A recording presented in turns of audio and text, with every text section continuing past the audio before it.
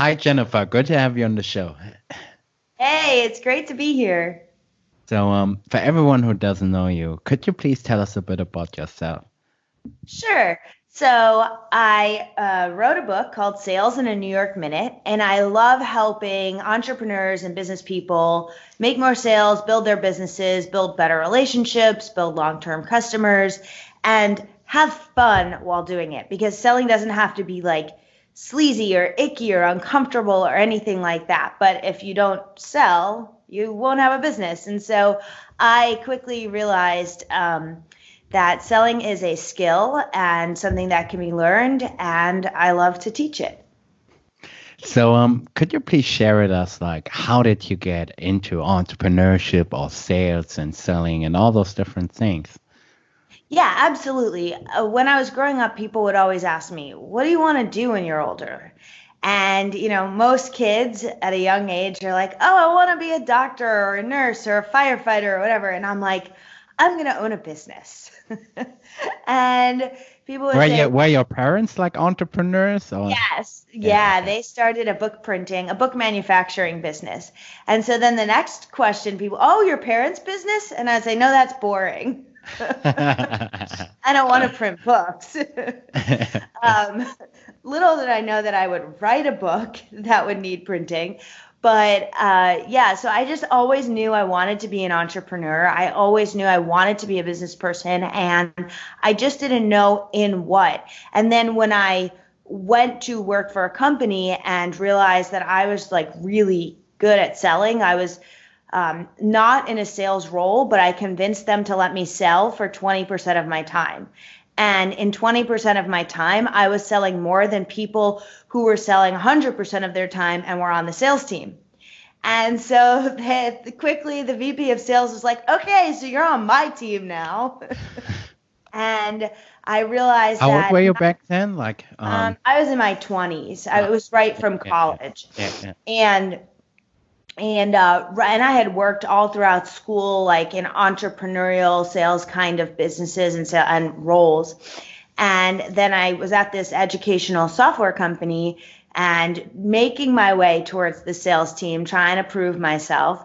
And I realized like I didn't just have a passion for selling, and I equate selling to helping people. So you can actually like in my language in my dictionary, I use those words interchangeably because I truly feel that if you have a product that you believe in wholeheartedly, if you don't put it out there, you're not helping them, right? And so I had this educational software product at the time that was helping kids learn how to read. So third and fourth graders who were drastically behind on reading were learning how to read at grade level with my product. So it's like, how could I not call everybody I knew or didn't even know to tell them about the product, right? I would be putting them at all these kids at a disservice. And so that's one of the ways I look at selling is like, if you have an amazing belief system in something, then you got to share it.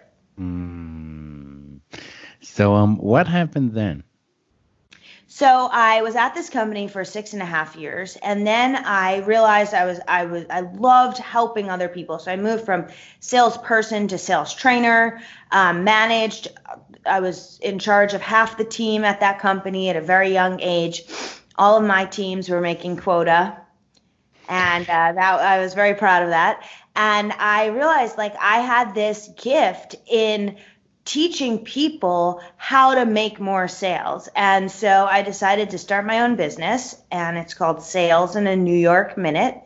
And for those of you who are not from the US, it just means like sales like in a fast way, because a New York minute is usually like quicker than a real Mhm. minute.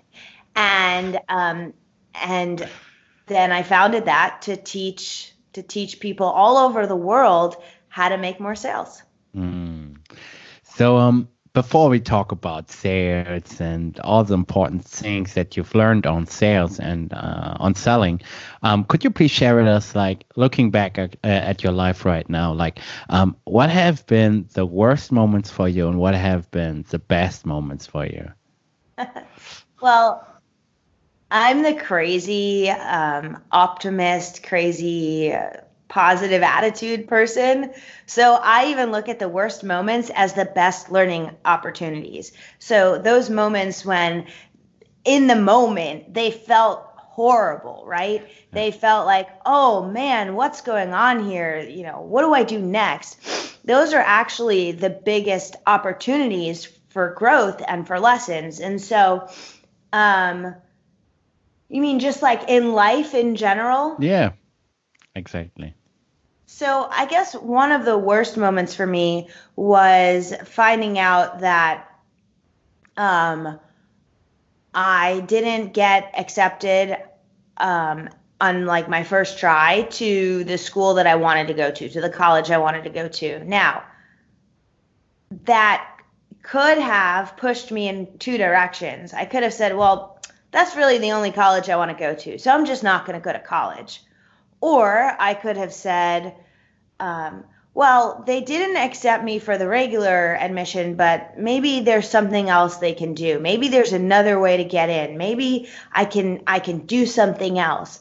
And that's the route I took. But in the moment, it just was like, this was the school of my dreams, and it was like all crushed with the, oh no, even, well, it's a longer story than that. But so I went the route of let's figure this out. Let's take it to the next level. Who can I talk to? What can I do? And I got in. I started a semester late, which I thought was like the end of the world. And actually it was cool because I got an opportunity to be home during that semester to work and take classes to still graduate on time. And by working, I went to college with some money, and I learned so much in that job that I use on an everyday basis. And so it was actually a blessing in disguise. And best moments that come to mind right now? Well, the immediate one is my wedding, which happened last summer. That was pretty awesome. Another one is getting 2 dogs and gaining a stepdaughter. I mean, I can go on and on. So let's switch gears here. So we have a lot of entrepreneurs that are listening to the show right now, and I think everyone who's listening to this would love to hear what have been for you the most important lessons on sales. So one thing I like to say is help don't sell, show don't tell, prove like hell. And I'm going to break that down for you. That's a good one. So a lot of business people, what I see happening with people I coach is they get into entrepreneurship because there's something they're really good at. There's a product, they're really great at baking a cake. And then they open a cake shop, or they have this amazing product, and so they go and create it. But what happens is you can't just have an amazing product. You also have to sell. And for a lot of these people that I've worked with, they don't really like that word. And so that's why I go with help, don't sell. So I learned this lesson really early on. Actually, before I went to college, I was working in a retail shop, and it was an expensive neighborhood boutique. And a customer walked in, and I was helping her, and she was buying all the things. And she had this dress on, and she was looking at it in the mirror, and she asked me what I thought. And my manager quickly called me over, and she said, Jen, do not let her buy that dress. I was like, what? But it's like $400. Like, I'm already counting my commission. What do you mean? And she's like, if she goes home in that dress, she's going to show it to her friends. It looks terrible on her. They're going to ask her, where'd you get that? And she's going to tell them. And then 2 things are going to happen. One, she's going to come back and return it because they're going to tell her it looks terrible on her. She's never going to shop. Well, three things. She's never going to shop here again because she won't trust you. And her friends won't shop here again. We are a neighborhood boutique and we rely on our neighbors. So we need her on repeat customers. And so go find her something else. So I walked back over to her and I was like, oh, okay. So, hey, you were asking about that dress. It's okay, but I actually think I have something even better. Let me go get it for you. And so I went and grabbed something knowing her fit that would look way better on her, and it did. She bought it and she became a repeat customer for life. And what I realized my lifetime at that store, what I realized in that moment is it's not about, don't think of it. I was thinking of it when I was in my teens as selling, but I had to reframe to think about it as helping. I was actually helping her buy things that made her look good. And if I thought about it as selling, I would have been pushy. I would have sold everything I could and she would have never returned. And so her lifetime value, because I came from an approach of helping, was massive. Yeah. A very powerful story, and I always tell my listeners that being ethical or being honest doesn't pay in the short term, but long term you'll be way better off. So I think this story really shows how thinking long term is the better decision, because I think like nowadays there's so many people, especially online, selling educational products or coaching products, and they're just trying to make a quick buck. And most people don't really think about, what am I doing in 5 years or 10 years, even more than that. And I think it's so important to think long term in sales. So I totally agree. And I also like to build relationships. So now that I'm not young and new anymore, I think about it all the time now. Like if I were to by the way, but you come across like very young. Oh, okay.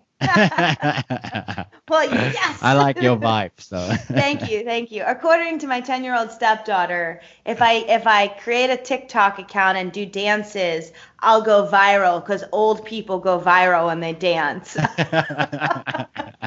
I was dying laughing when she said that to me. Anyway, so I think about the long-term customer relationship rather than the short-term gain. And if you think long-term, like you're saying, not only are you going to win every time, but the customer is going to win too. So it's a total win. Okay, so that's the first part, help, don't sell. The second part is show, don't tell. And with that, and I learned this lesson when I was selling Gluckow knives. And I don't know if you've ever seen those knives, but no. They are literally, and this is decades later, the best knives, kitchen knives on the planet. Okay? They're really that good, and they have a lifetime guarantee. How are they called? Gluckow, Cutco. And it's a company that trains high school, college kids basically to sell to your network, and then to go get referrals from that network. And so one of the things that we sold was a scissor, and the scissors would cut through a penny, and we would do this whole demonstration that our scissors are tougher than your scissors, and look how easy it would be to cut through chicken if you're trying to do that, or something in the kitchen if you had ours. And so I would go into people's houses and I would bring a whole kit of knives. Now, if I had just shown up and said, hey, I have the best knives on the planet, what do you cook? Let's, talk about that, and let me show you my knives. It really wouldn't have been as effective as what I did instead, which was I said, hey, let me see your knives. And I would bring their knives to the table. Compare their knives, basically. Yeah, and exactly. Yeah, and I would bring a vegetable or something, like an onion or something, a potato or something you have to cut, and I would show them how much safer it is, how much easier it is to use our knives, how much simpler it is to clean it. I would show them the whole process and how it would save them time, make their lives easier. And they'd be cutting it, they'd be getting into it, they'd be part of the demonstration, they wouldn't just be watching. And I would be painting that picture for them of like, oh, finding out what else do you cook, and showing them how this would fit in their lives, that by the time it was time to ask for the sale, I sort of already knew which ones they wanted, which ones they liked. I could put together a great offer for them of a package deal of, you can have this box set of knives and steak knives too. But for real. And so it was all because I didn't just walk in there and tell them how great they were. I showed them.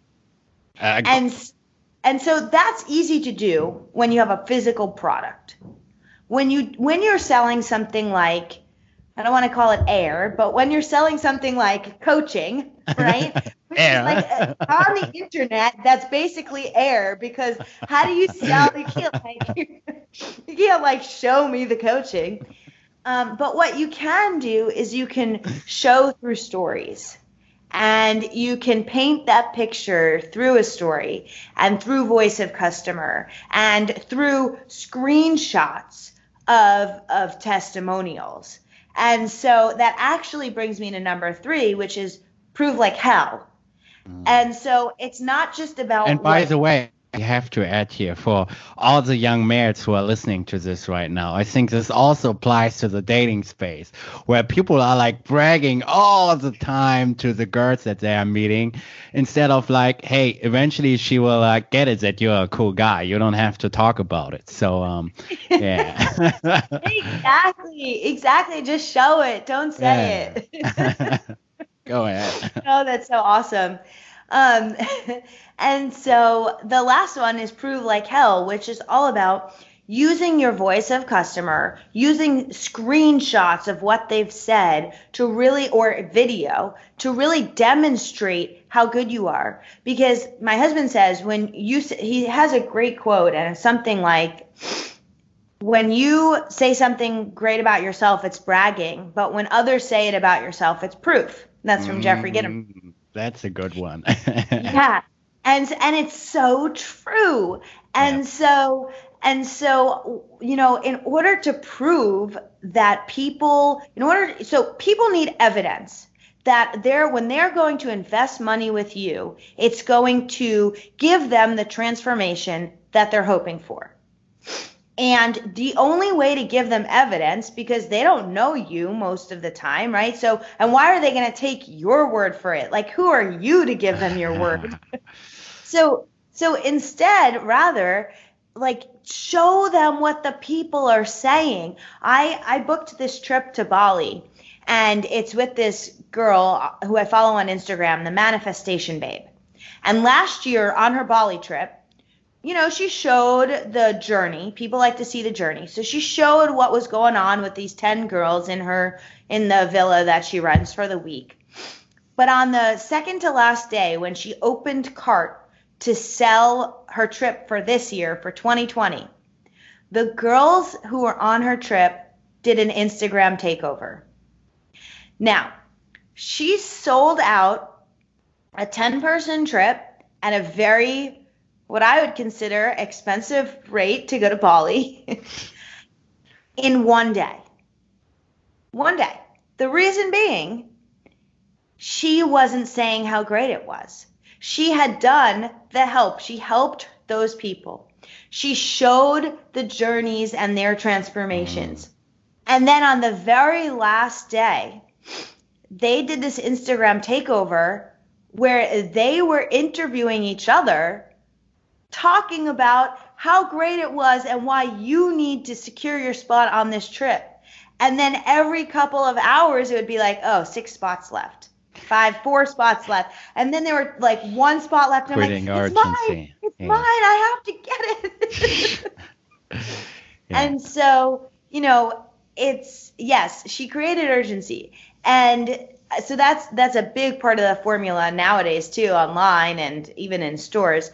But the social proof here, seeing these girls on their journey and then hearing them talk about and really open up and be authentic and real and vulnerable about the transformation made me want to buy. Just like if you, the listener, if you were to do this with your customers, like do a podcast where you have case studies and you interview your customers, do a video, do a Facebook Live where you're interviewing, or Instagram Live where you're interviewing your customers and talking about how you've helped them. Just ask them questions. They'll probably be your biggest supporter and want to talk great about you. And so showing that is so just necessary in today's day. And what I see a lot of people do is they actually copy what the person says and put it in their pretty designed format. And it takes away the entire authenticity of it. People want to see their Facebook image with their name crossed out with the actual quote. People want to see the comment they wrote on Instagram with their name crossed out, and as a screenshot, because that is just so much more real than you just taking their text. And people, I think, right now are looking for real. They're trying to cut through the BS. Yeah. And I think understanding the power of social proof is so important for everything in life. For instance, you see it all the time with the big companies. They're saying we are serving 1 million customers, and they have all the numbers across their website. And for instance, I was also just thinking about my own podcast. Like, for instance, I'm the same person I was at my first episode, but nowadays getting new people for the podcast is very easy because I can show everyone hey, I've done 240 episodes in English and 50 in German. So, whoa, that's cool. Thanks. So, I think understanding this power of social proof is so important for influencing people in general. So, yes, totally. So those are my 3 big lessons for you. So what are a few sales techniques or sales learnings that you've had that might be very controversial or that you are usually not talking about? So one of the things that I think is somewhat controversial is that people want sales confidence. I actually interviewed a whole bunch of entrepreneurs and on a Zoom individually. And I said, if I could wave a magic wand and give you one thing, what would that thing be? If I could teach you one thing. And they all said, I want sales confidence. I want more. They all said it differently, but I want to be more confident in selling. I want to feel like I can walk in there and sell. And I would argue you don't need sales confidence. You need sales skills, because if you have sales skills and the person says no, which would ultimately shatter a person's confidence, if you have sales skills, then you can easily recover and be more resilient. And so what are the most important sales skills that you need? And by the way, those skills are going to lead to confidence, because you're going to be like, oh, he said no, I know what to do now.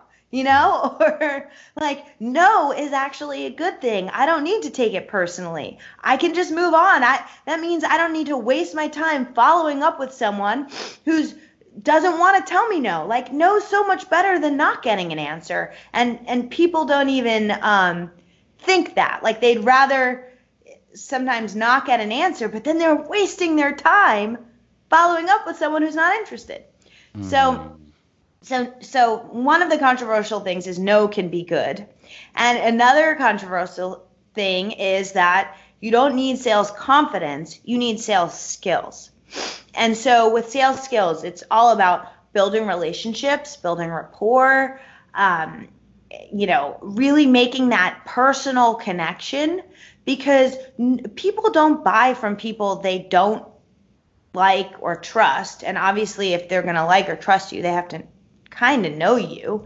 And so you have to build this baseline and build rapport. And how do you build rapport? Well, you have to be open and authentic and genuine and ask questions and be a good listener. And so it's all about, to me, it's all about building relationships. So by the time it's time to ask for the sale, it just comes so easily.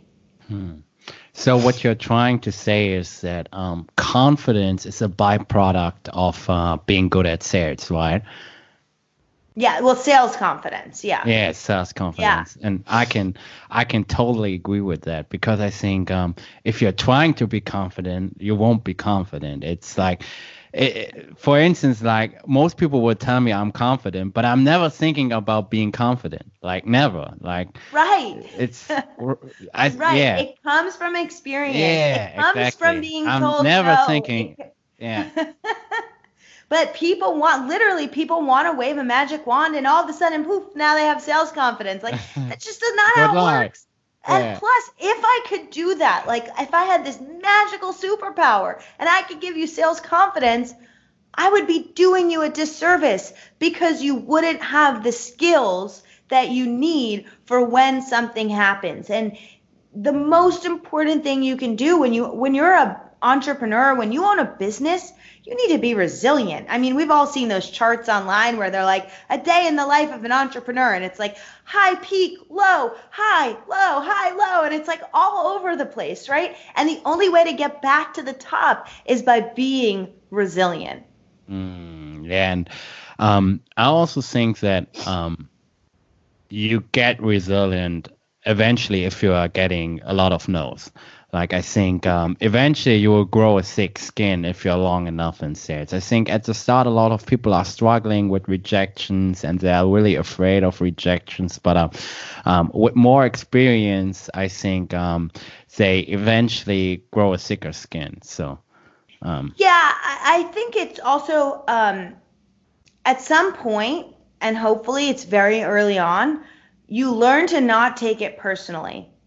If someone says no to you to buy your product, that doesn't mean they don't, like, you're a bad person, or yeah. it has no impact on who you are. It just means that they didn't see the value in buying that product. Now, could you do a better job delivering the value? Maybe.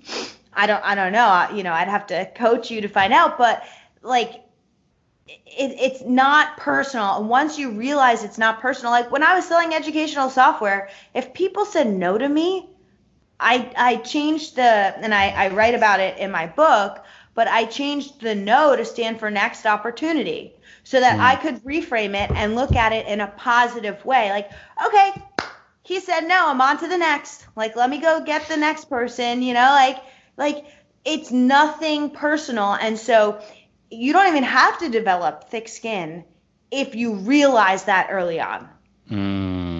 Yeah, and I think if you really want to make a sale and if you have like a high desire of for selling your product, like you will also not really care about getting a lot of no's. You will just get the job done. So, Yeah. so are you also, for instance, like on social media and with a lot of experts on persuasion and selling, they're also talking about things like anchoring, for instance, where you are stating like a very high price to just have a bigger leeway to negotiate. So are you also thinking about those things? And yeah. So I think anchoring is a technique that people came out with a long time ago that unfortunately people misuse nowadays. However, I do feel that it's important when you're selling something anywhere, whether it's online or in a store, to frame it so that people understand the value. Do you often see online 2 or 3 different options, or let's say 2 options with a comparison chart? Yes, of course. Do you often see online the like, I'm going to give you $60,000 worth of value for $997? Yes, of course. It's always $997, isn't it? Yeah, it is, right? But here's the deal. People want a deal. People want to feel like it's an emotional thing. It's a psychological thing. People want to feel like they're getting a deal. And if that's what people need to get the transformation you're delivering to them, then give them a deal. Yeah. Make Okay. them feel like they're getting their money's worth. Mhm. If you want to call it anchoring or whatever, okay. I think that's kind of an old technique, but I do see the value in showing them what they're going to get and what it's valued at. Like if you were to buy all these things individually, this is what you'd spend. I'm bundling it all together, giving you these bonuses. And if they're actually really good bonuses, then tell them. You Mm. know, it's the few people who don't deliver on their promises that give that kind of technique a bad name. Yeah, and I also think I once heard that manipulation is when you have bad intentions, and leadership is when you have good intentions. So um, a lot of people have like really they have a really negative mindset towards all those techniques. But I think if your product is really serving other people and is really helping them, I think there's nothing wrong with trying to really make the sale. So. Yeah, and I think right now, in order to sell things online, you have to be a person of influence. And I'm not talking Yeah. like you have to be the biggest person of influence. Like you have to be like, I can name these big characters that everyone knows, but you have to have an ability to influence the people, your audience. And you have a choice because you can use influence in a manipulative Yeah. way and you can use influence in a positive way. Exactly. And once you know how to influence, and that's why they call them influencers, right? They're influencing people to do something, to take an action, to buy something, to wear something, to do some silly dance, whatever it may be, right? Yeah. But it's all about how you choose to use your power of influence. And for me, I want to use it for good. Mm, And you have to set that intention. true. So, what are you on a daily basis, for instance, also thinking about sales techniques or, yeah, Mm, I and think be about honest. I think about digital marketing techniques on a daily basis because I'm really in that world right now, the digital Okay. marketing world. And it's selling for sure. I think about growing an audience on a daily basis and what I can do to serve that audience. Hmm. And whenever I come across something that's like either really good with service or really bad with service, I think about how they could have handled it or how they handled it. Yesterday, I ordered a food delivery and they forgot one of my items. And I called the store and said, hey, my lunch is missing. And they said, oh, okay, just you request it on the app, you can get a refund. Mm. And I said, so should I just go hungry? Very direct and blunt. Yeah. Like, oh, yeah, I am. But I'm like, okay, thanks for my money back. But like, I've waited 30 minutes for this food. Yeah. Like, now what? So should I just go hungry? And the lady goes, all right, I'll just bring it over to you. Where are you at? And she within like 10 minutes, because I only live a few minutes away from this place, within 10 minutes, she brought me my lunch. And you know what? I handed her a $5 bill as a thank you. And it was like I had given her 50 bucks. I mean, she was just so grateful for that $5 that I was like, whoa, I should have given her 10. Like, like it was so Yeah. cool to see that. But in my mind, she did the right thing. Mm. She fixed it. And so I think about sales and service as it occurs to me when I'm buying something, when I'm selling something. This week I've been negotiating a $25,000 deal, and the customer wants to do the entire negotiation on email. And that's very frustrating to me because I'm a phone, get immediate feedback, pivot if I need to, take the conversation where we need to go kind of person. And so every time I call her, she sends me back an email and it basically says, hey, I'm really busy and I have a lot of meetings. Could we talk about this over email? So I got the gist that she didn't want to connect with me by phone.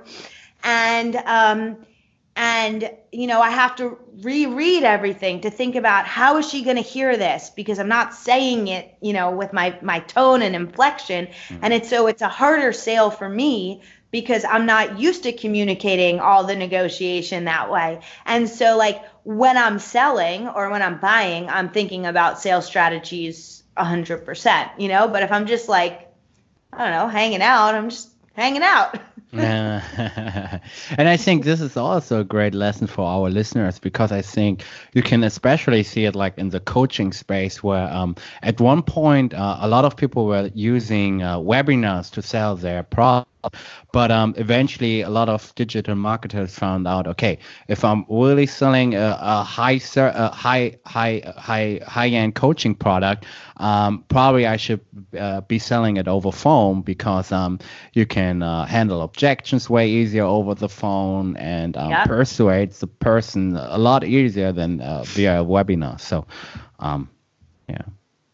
Yeah, I think for high ticket, you have to have some sort of phone conversation. You have to hear what they're looking for. And here's the deal with high ticket. They may not be the right customer for you. And you have to be able to tell them, hey, I don't think I'm the right person to help you, you know, or we're not going to be a good client fit. Like I had a guy call me, oh man, and he was just like very just rude. I don't know how else to say it. Like he was just, it wasn't direct. It was like condescending and rude, and he wanted to hire me. Passive aggressive. Kind of, yeah. And I didn't really care how much money he wanted to pay me. Like I don't need that kind of aggravation. Yeah. And so I was like, hey, I'm not taking new coaching clients right now, because actually at the time I wasn't. And he said, oh, okay, well, when will you be? I'm like, I don't know. And I don't notice I'm not saying like, I'll let you know. I'm just like, I don't know. And then, you know, it got down to the point where finally I was just like, you know, I don't know that we're going to be the best fit. I don't think I'm the right coach for you. And I want to make sure that anyone I take on, I'm going to get them results. And I don't think that like we're going to mesh working together, which made him want to work with me even more, which was not my intention, right? Because people want what they can't have. So I was just like, I had to like nip it in the bud. But yeah, I think those one-on-one calls are so important, because like you said, like you can have that back and forth conversation. You can get those reactions. You can ask the right questions so you know what they're hoping for, so you can determine if you're the right person for them. Because it's that call is as much them figuring out if I'm the right person for them as me figuring out if they're the right client for me.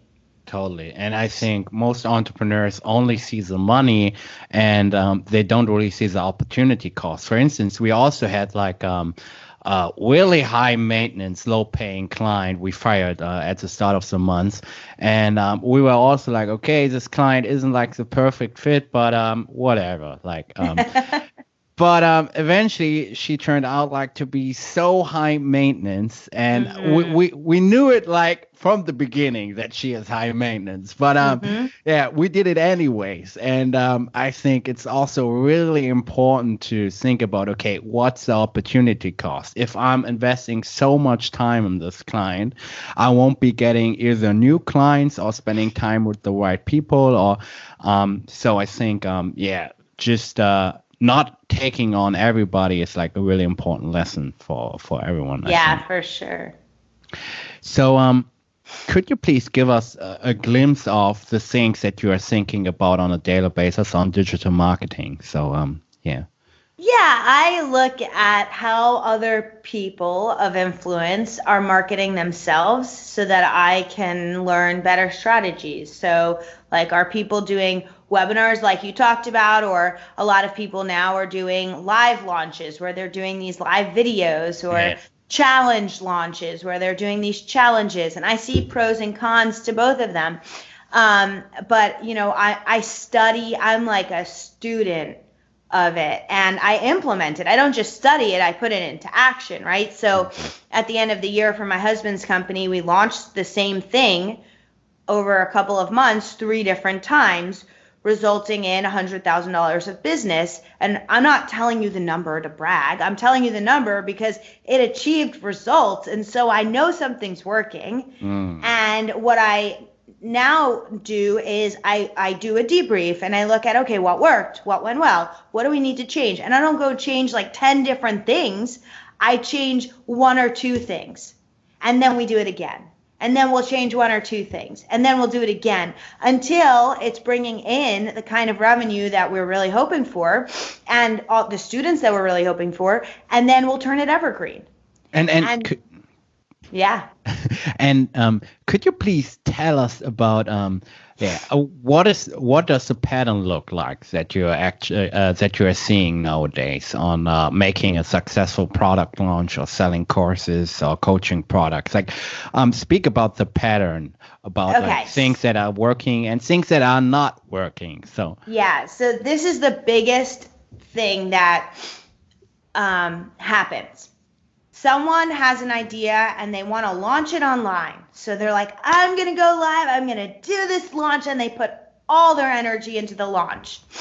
And two things happen. Sometimes people develop their entire product first.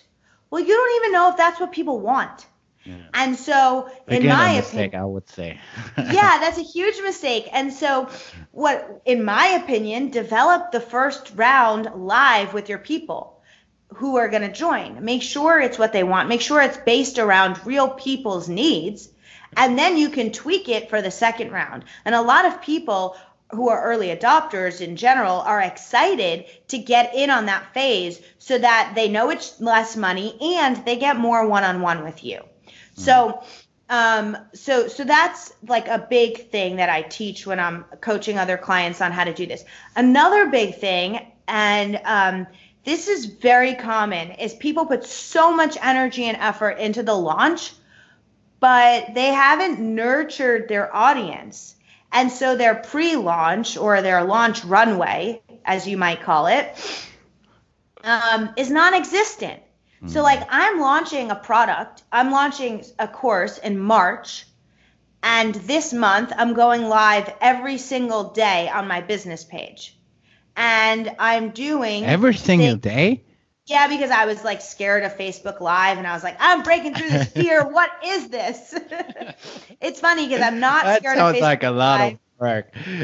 I'm not scared of Facebook Live with other people, but for some reason, like solo, I had this big fear of it. So just for me, like I gave myself a personal challenge, but other people, you might go live 2 times a week or once a week. Okay. And then with that, I'm doing ads to get more people into my sphere because I'm pivoting from, I'm known in the sales world and now I'm pivoting to help entrepreneurs. And so I have to put myself out there and speak to entrepreneurs. And so my launch technically started last week. Now, no one knows. I'm not going to mention the course, right, that I'm launching in March. It's our secret. But I'm not going to mention it on these videos. And I might show glimpses into what I'm working on to get people, because people like to see the journey.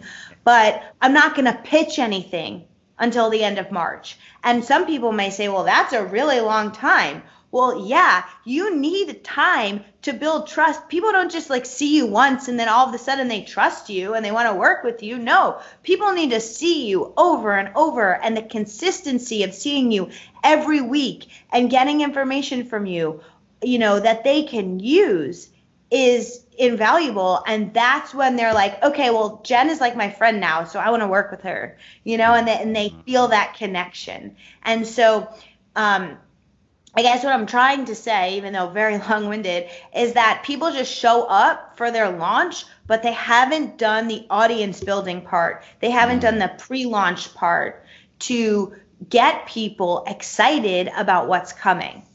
Yeah, and I think repetition is so important, like you've mentioned, because you can see it everywhere. For instance, I was just thinking about the biggest brands in the world, like for instance, McDonald's. Like they're advertising everywhere. Here in Germany, in Italy, in the US, and you can see them everywhere, online, whether it's like TV, and because they also know it's so important. Or Apple. because they also know it's so important to be constantly on the mind of everyone. So yeah, I think the repetition part is like really, really important for everyone to understand. Yes, and it's repetition with the same thing. So what I see happen is entrepreneur launches product, it doesn't do the sales they want, so they're like, all right, I'm going to try this other thing. Well, McDonald's doesn't say I'm gonna launch a hamburger. It doesn't work. I'm gonna do a chicken sandwich. No, they tweak the hamburger until they have the perfect hamburger. Okay, and so it's the same thing in the online space. Like, you don't need to have 60 different products. Figure out a product. If you've built it around people, then it's gonna work. Figure out a product that works, and rinse and repeat. Learn something. Take it, do it a little better the following time. So like the first launch, you have so much to do, right? You have the emails, you have the whatever mechanism you're doing, the webinar, the challenge video, whatever the videos are, you have all these things. But on the second launch, now you have that baseline and all you need to do is tweak it. And so, and you need to look at data. Like I'm like a scientist doing these experiments to see what's working. And that's what you need to do, right? Like, okay, well, the open rate on this one was really low. Let's try changing the subject line. The click rate on this one was low. Let's improve that. Like, all it takes is studying the data to figure out what's working and what's not working. So, Jen, at the end, I always ask 5 questions to every guest. But before I ask those 5 questions, could you please give everyone who's listening to this your best advice on sales and digital marketing? Like, what would you tell our audience at this point in our conversation? Just be real and have fun. Be real, help people, have fun. And if you do that, you're going to win every day because it's going to be fun. So where can people connect with you on the social webs, work with you, and so on and so forth? Yeah, find me on Instagram. I'm at Jen Gitomer, and I'm super active there. Just DM me or tag me. If you listen to this podcast, tag me on the screenshot. I'll connect with you. And I'm on Facebook. I'm on every social platform pretty much, except Twitter. I don't love Twitter, but I'm just Jen Gitomer. So the first of the 5 question is, what are the 3 books that had the greatest influence on your life? Okay, so one of them is definitely The Little Engine That Could from growing up. And for those of you who are unaware, the little engine, the one that could, is a female. And if you read that book super closely, they refer to her one time in the book as she. And so that's how you know. And so I think it's just really inspiring for kids and adults to reread that every once in a while. The next book would probably be, oh man, I'm like blanking on the name. And my library is upstairs, so I can't even cheat and look behind me. But I like old sales books. So my husband is a collector of books. And what I do is like I go in the library and just read these old books that were written in the 20s and the 30s. And the concepts, honestly, are still the same. And so I love things by Napoleon Hill. I love things by Dale Carnegie. And there's various other authors that it's so hard to choose like a favorite book. So the second question is, what are the 3 movies that you have enjoyed the most? Okay, so I have this weird thing where I always forget the name of a movie and if I've seen it. I think it's because half the time I fall asleep during movies, but the other half the time I just like forget. And so Gabrielle, our 10-year-old, will be like, Jen, have you watched this? I'm like, I don't know. And then 5 minutes into it, I'll be like, oh, I've seen this. This is the movie where this happens and that happens. But I'll say that lately, in the past couple of years, all of the movies I've watched have been like Disney or Pixar movies. And like, except for The Greatest Showman, which was a great movie. But just those movies make you think, and there's lessons in all of them. And they say they're for kids. but I don't think they're really for kids. I think that they're for kids on the surface level. And if you really want to go deeper, you need to be an adult and see the life lessons that they're giving you. So I'm not going to give you any names because I don't remember names of movies, but if you want a great lesson, go see a kid's movie. So the third question is, what are the most important? What has been the most useful or important product or service that you have bought in recent memory? Whew. I buy a lot of things. So I think my iPhone is probably one of the most important because I use it all the time, every day. The new one, or? Yeah, I always get the new one. I've had every version. I always get the new one. I like having crazy like that. People call it a waste of money. I don't think so, because to me, it's my business tool, right? And it keeps me connected to everything. And so I want the latest and greatest camera, and I want all the bells and whistles, and I love technology. So I would say, like anything technology, I love Notability, which is an app on the iPad. I think it's a great note-taking app. And a silly product, maybe like a beauty product that I thought was freaking phenomenal that I just bought, is this thing called Baby Feet. And they're like these booties, and you put them on your feet. And so I did that. I did a whole Instagram story about it last week. And then you sit for an hour with them on your feet. And then in like a couple of days, your feet are supposed to basically like shed a layer of skin and become like baby feet again. And I was like, there's no way that for $25, that's going to do this for me. And the lady in the store was like, listen, trust me, they're that good.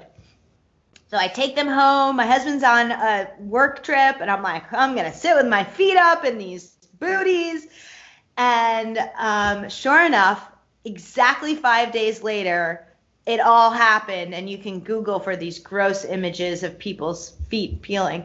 But it's amazing. And so now I'm buying it for everyone I know, because I think it's like the coolest product out there. I hope they sponsor me one day. But I just could not believe that there was an over-the-counter beauty product that could work that well. I just thought it was so cool. So the fourth question is, what have been the most important realizations you've had in the last couple of years? And we had some guests who shared something deeply personal about their relationships, time, their career, travel. So speak to anything you feel comfortable sharing with us today. Most important realizations. Okay, I'll give you two. And they're kind of the polar opposites of each other. The first one is, if there are people in your life, good friends, family members, that are bringing you down, that are negative, that are not nice to you in some way, whatever it may be, their energy is not the energy that you should be surrounding yourself with. It's okay to let them go. Like, it's okay to, quote unquote, break up with a friend that's bringing you down. It's okay to stop talking to, in my opinion, to stop talking to a family member that's not treating you right. Friend and family member, right? Yeah. And so I've had to make choices with certain family members in my life who just weren't good to me, and kind of just take them out of my life. I don't know if it's forever. I don't know if it's for right now, but I know for my mental well-being that I couldn't surround myself with their negativity. And so it's not easy, you know, especially when it's a family member that people assume you should be close to, you know, like a parent or something like that. And so I just want people to know that it's okay. Like, if you need to do that for you, give yourself that permission, because you deserve to be treated right. And then the second thing I'll share is total polar opposite of that, which is when there's someone great in your life who's either inspired you, like a teacher or a coach or a family member, or given you love in a way that's like just so deep, and just helped you in some significant way, tell them. I was on a podcast yesterday and we were talking about like this guy's thing was your Mount Rushmore of people. Like if you had to choose 4 people, who would be on your Mount Rushmore if you created one? And when I was talking about the podcast later on with my husband, at the end, we do like a wrap. And I said one of those people would be my grandma, because she basically raised me, and she was the most loving, best friend, grandma, care person, encourager, cheerleader, you name it, on the planet, supporter. And before she passed away, Jeffrey suggested that I write a letter to her, or I write an article about all the lessons that she taught me. And so I did that, and I shared it with her, and I framed it and sent it to her, and she showed it to everyone she knew. She made everyone she knew read it. Her granddaughter would write this about her. And for the 2 years or so that she had that document that she could physically hold in her life, and I gave it to her for her birthday one year as just a thank you, like a tribute to her, it meant the world to her. And by the way, I'm trying to get through this without crying, because yesterday I just like waterworks. But it meant the world to her, and seeing that, because she impacted me so much, seeing that I could tell her that and share that with her was just so impactful in itself. And a lot of times we wait on people to pass to give their tribute and to talk about them at their funeral. And my message is, don't wait until it's too late. If there's someone that's impacted you, tell them right now. Like, don't wait another minute. Tell them today, because you never know what could happen.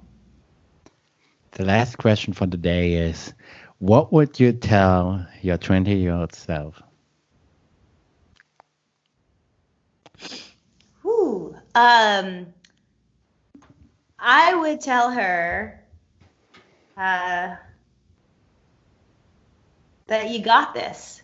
Like, just keep doing what you're doing. Keep finding the things you're passionate about, following those dreams, and you can make something of them. And don't ever be discouraged thinking like, oh, well, there's no money in that. I can't go into acting because there's no money in that. I can't be a dancer because there's no money in that. I can't do these things because those things don't support the lifestyle you want or the family or whatever. If you love something, you're going to do it with your whole heart. And it's not just going to bring you joy, but you'll find a way to make money out of it, and you'll find a way to make a career out of it. And so just to follow, as corny as it sounds, like really follow your dreams. Jen, this was a blast. Thank you so much for the episode. Thank you so much. This was so fun. So have a good day. See ya. Okay, you too. Bye. Thank you for listening. If you like this episode, please rate, review, and subscribe. Also, make sure to share the podcast and tell your friends about it. Thank you so much for supporting the show. I'll see you in the next episode. Over and out.